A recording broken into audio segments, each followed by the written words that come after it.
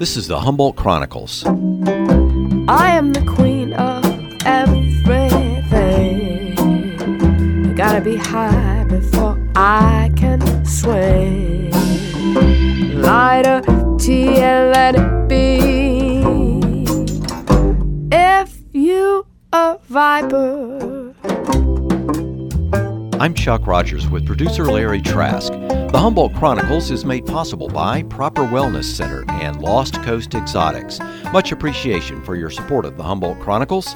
This is the 44th episode of the Humboldt Chronicles, and in this edition, we'll continue our conversation about the economic and cultural impacts of cannabis legalization on Southern Humboldt County, arguably the epicenter of the cannabis world going back more than 50 years. First things first, though, Larry, there's news to talk about. One, movement in Washington towards federal legalization of cannabis, and two, Humboldt County Board of Supervisors discussing drought-related water issues that could impact the local cannabis business. All right, there is lots going on right now. In Washington, Senate Majority Leader Chuck Schumer, along with New Jersey Senator Cory Booker and Oregon Senator Ron Wyden, released a draft of proposed legislation called the Cannabis Administration and Opportunity Act.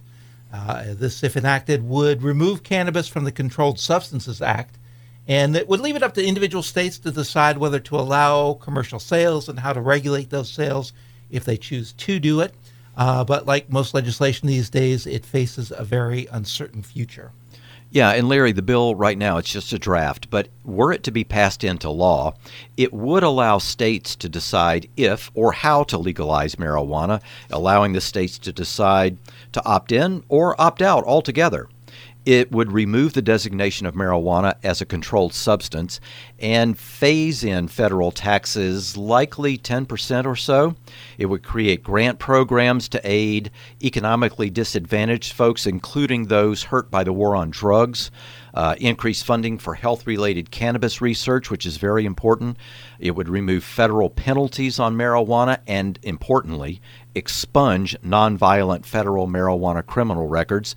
It includes some thoughts on banking reform, which is critical. But will it get any bipartisan support? And that's the big question. The hope is that Republicans from states that have already legalized and have seen the economic advantages of it would be possible votes in favor, but we don't know. Yeah, you would think that'd be the case, but as you point out, we don't know. And it's important to realize that this is still in a draft form. It hasn't been introduced into Congress yet. They're still seeking input from various parties, and even some groups who are in favor, very much so, of federal legalization have some problems with specific aspects of this bill, as is always the case. So they're working out those sorts of issues. And maybe we'll see an introduction later this year. Schumer is saying that he's going to press for getting it in this particular Congress, this session. And he's the majority leader. Yeah. But, like all of these things, we've seen these bills come and go in the past. And so the future is uncertain. And we don't know, obviously, if it does get introduced in whatever form, whether it's going to garner the 50 votes or maybe it'll need 60. If it gets filibustered. It would need 60 to break the filibuster. Right.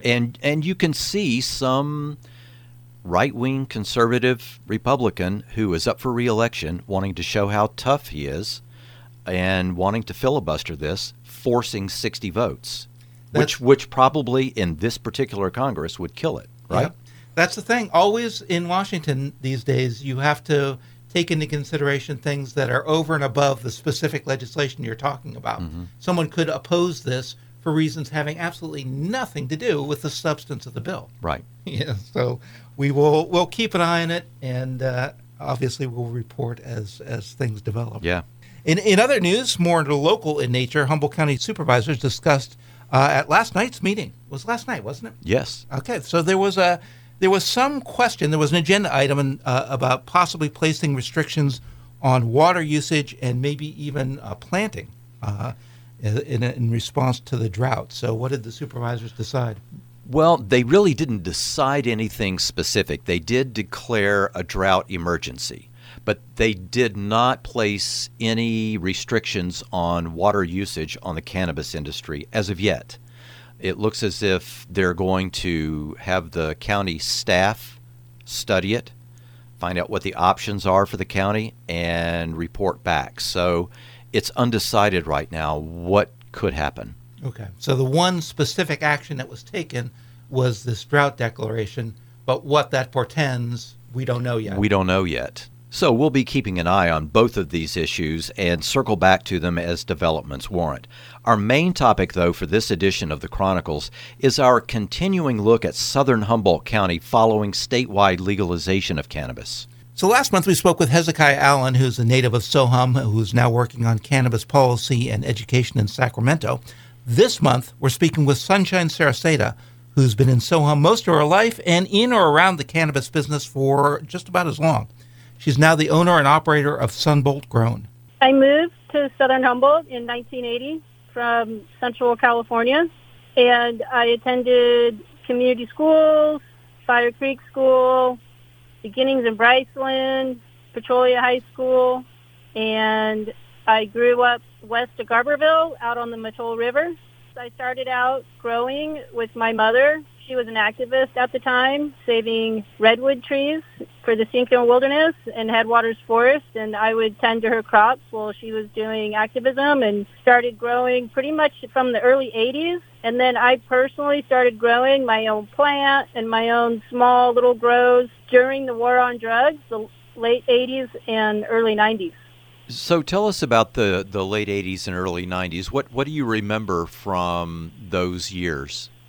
Well, there was a lot of camaraderie among us outlaws at that time, and we were all individuals growing, and we didn't have indoor. We were just had a little patch, and so we would often talk and share information about our growing techniques and what we were doing and how to hide from the helicopters. But it was a really difficult time. We were just pushed more and more and more into the shade. I mean, growing seed plants and only getting like maybe 2 ounces of seed plant, it was just really, really tough.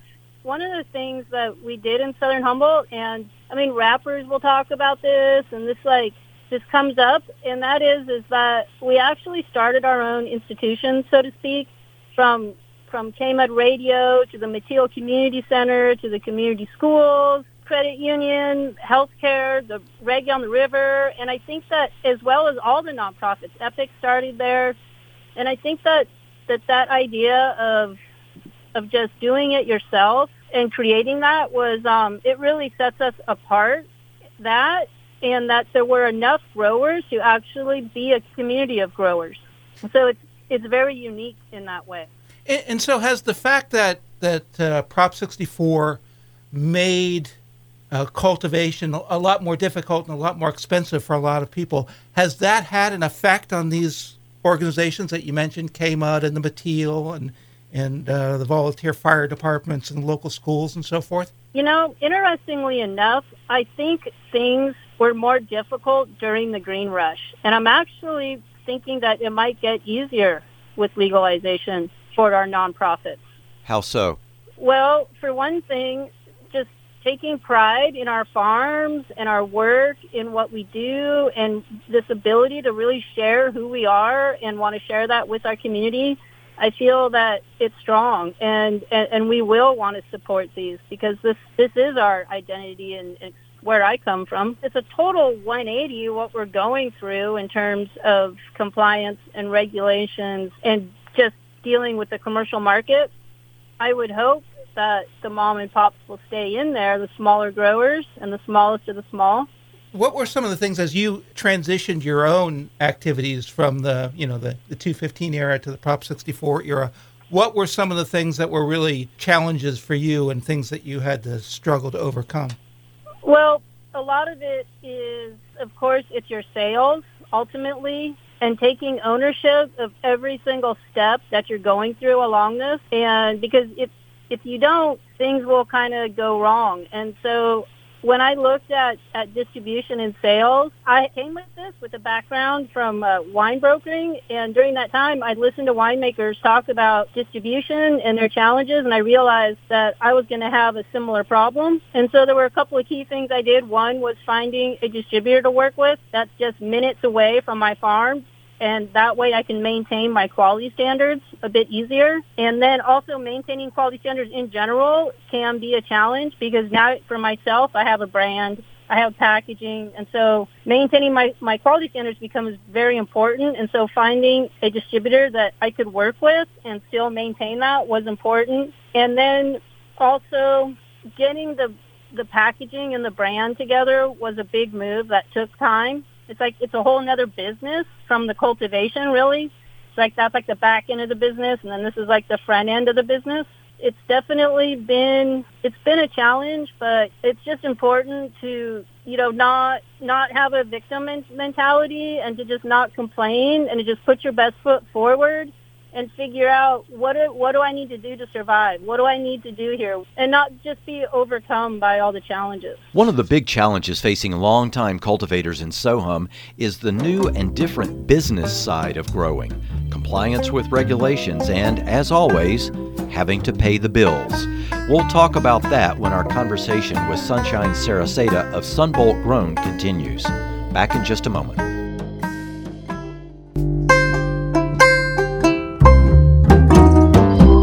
Welcome back to the Humboldt Chronicles. If you're just joining us, we're speaking with Sohum resident and business owner Sunshine Cereceda of Sunboldt Grown. Her years in Sohum give her a good perspective on how the community there is handling the challenges presented by the legalization and regulation of the commodity that has been the foundation of the Sohum economy and culture for such a long time. Moving from the unregulated to the regulated market is not easy and often confusing. We are not regulated as agriculture, and that's part of the reason why we're running into a lot of environmental issues, because we're just considered like a commercial industrial crop, and so that's a problem. And then also in Southern Humboldt, we're transitioning from being growers to business people, and I think sometimes at the county level and at other business levels, some of our legacy growers, they're not being treated as business people. They're still being treated as growers. I'm hearing stories about taxation mix-ups, just a lot of different things, and it's really hard for growers who've been doing this their whole lives. This is all they know. This is all they know is growing, and they're running into these issues with the county, and I feel that the county needs to be more sensitive and more patient and realize that we can be business people too. On the subject of being in the business, Larry, one of the most interesting things we discussed with Sunshine is how some cultivators are straddling the old world and the new world of the cannabis business. Chuck, one topic that comes up over and over again as we talk to people is the disadvantage that people who have gone through the regulatory process face versus those who are still operating in the unregulated market. Yeah, and there are even some who have tried to invent for themselves a hybrid way of doing business now. Yeah, and we talked to Sunshine about that. Well, this question about, I'll call it self-regulated and the government-regulated market, it's a tough question to really answer, because not only do you have people who are 100% self-regulated, but you also have a number that are somewhere in between. So, to just really say, like, if you're commercial, you're just 100% commercial, and then, the unregulated or the self-regulated, that's all that. Like, it's really actually not that clear-cut. Describe for us what you mean by self-regulated in between the two. Describe one of those operations. Well, I would describe it as the hokey pokey. 1 foot in, 1 foot out, turn yourself about. At some point you got to put both feet in. Well, for the foot that's in, what have they done to get 1 foot in? Well, they have a permit and they have a license, and they have a portion of their crop is in the commercial market. But the 1 foot out would be described as doing what? Paying the bills. As you look at the history of cannabis cultivation in Southern Humboldt and the different eras, the pre-215 era, the 215 era, the Prop 64 era, the Gold Rush era, is there one period of time that you think of as kind of like the golden age for cultivators in Southern Humboldt? That's an interesting question. So it's different times. For cultivation itself, that would probably be right now. With the transparency that we have and our ability to share information the way we can now, as long as competition doesn't go to our heads, we can really do a lot here in terms of improving our cultivation, especially when you start bringing in universities and studies and peer-reviewed work. We could very much excel our cultivation right now and our knowledge of it. During the Prop 215 era in the green rush, a time from maybe like '07, in 2015, there was some pretty significant price drops, but there was a period of time during the Prop 215 era when things were just quite easy and comfortable, and people became fairly complacent during that time and pretty comfortable. And then when the challenges came with the regulated market, that's when you started to hear a lot of complaints and some whining about it, actually. We'll take a peek into the future next and find out what Sunshine sees for SoHum in the near term and in the long run. Humboldt Chronicles continues in just a moment. Welcome back to the Humboldt Chronicles. We're speaking with Sunshine Cereceda of Sunboldt Grown. In this segment, we wanted to get her assessment of where things stand in SoHum in the transition to the legalized cannabis market and what's on the horizon for SoHum. I believe that the businesses are struggling in Southern Humboldt. I can't really give if it's a 20% drop or what it is, but yeah, I would say it's difficult. Have you seen places go out of business? Well, it depends, because a lot of businesses in Humboldt County and Southern Humboldt included have been supplemented by other farming activities. And so once you stop doing those and then you're just relying on your business, it can be a tough transition. Are you sensing that since Prop 64, there are people moving into Southern Humboldt to get into the business, or are you sensing that there are people in Southern Humboldt who think that under legalization maybe they can't make it as well as they had been prior to that and they're leaving? I'm not sure about people leaving. There are people coming in. We have seen during the pandemic, especially, that people are finding that they can just work at home. And there's so many more services in this new cannabis industry, and there's so many more jobs and different career paths that don't have anything to do with getting licenses and permits. And so I think we are seeing some people move up here. We often hear people expressing nostalgia for the good old days of the Prop 215 era, that things were going along so well from the late 90s through the early 2000s, and that the cannabis business and the local SoHum community were better off then. We asked Sunshine about that. Yes, people were fairly comfortable, and things were fairly easy under Prop 215. And it's a lot harder now. But on the other hand, things got a little out of control, and it did turn into a call for government. We were having issues, environmental impacts on our springs and in our watersheds, and it was getting a little out of control. And so there you go. It kind of, something had to happen. Looking down the road, what do you see for Southern Humboldt in the near-term future and maybe also in the long term? In the near term for Southern Humboldt, we're just all surviving. And one of the things that's happening here in the near term in Southern Humboldt is that our communities are changing, and the looks and feel.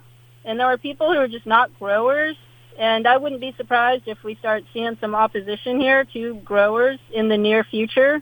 I'm hoping that we can get through those problems and solve them and answer. But there are people who probably feel fairly voiceless at this time that are seeing some changes in their communities and in their neighborhoods from commercial growing, and there may be some concerns there. Going further into the future, I really feel that we're just going to be celebrating more and more about who we are and what makes us unique and how special that is. Talk to me about what you see as far as opposition to the growers. Could you explain exactly what your concerns are there? Here in Humboldt, we've all been touched so much by growing that we do have an understanding of it that has allowed us to have some fairly progressive ideas here. But at the same time, the landscape is changing, the physical landscape and the cultural landscape of our communities. So there's people that were already getting tired of growers and the whole thing changing even during the green rush.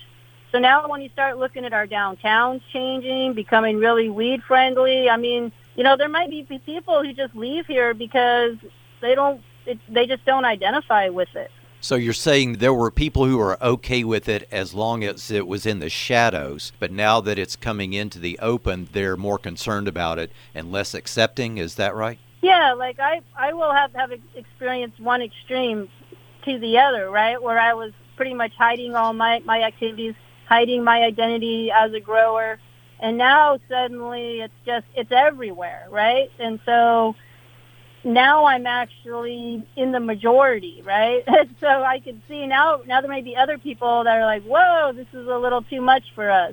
So anyway, but I do feel that as a county and as a community, we can work through this. You're still remaining optimistic about Southern Humboldt, right? I think that's what I hear in your voice.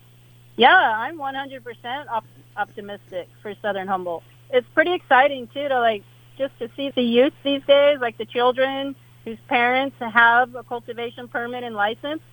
Those kids are so hyped up and happy. Like, it's great. It's really cool to see that.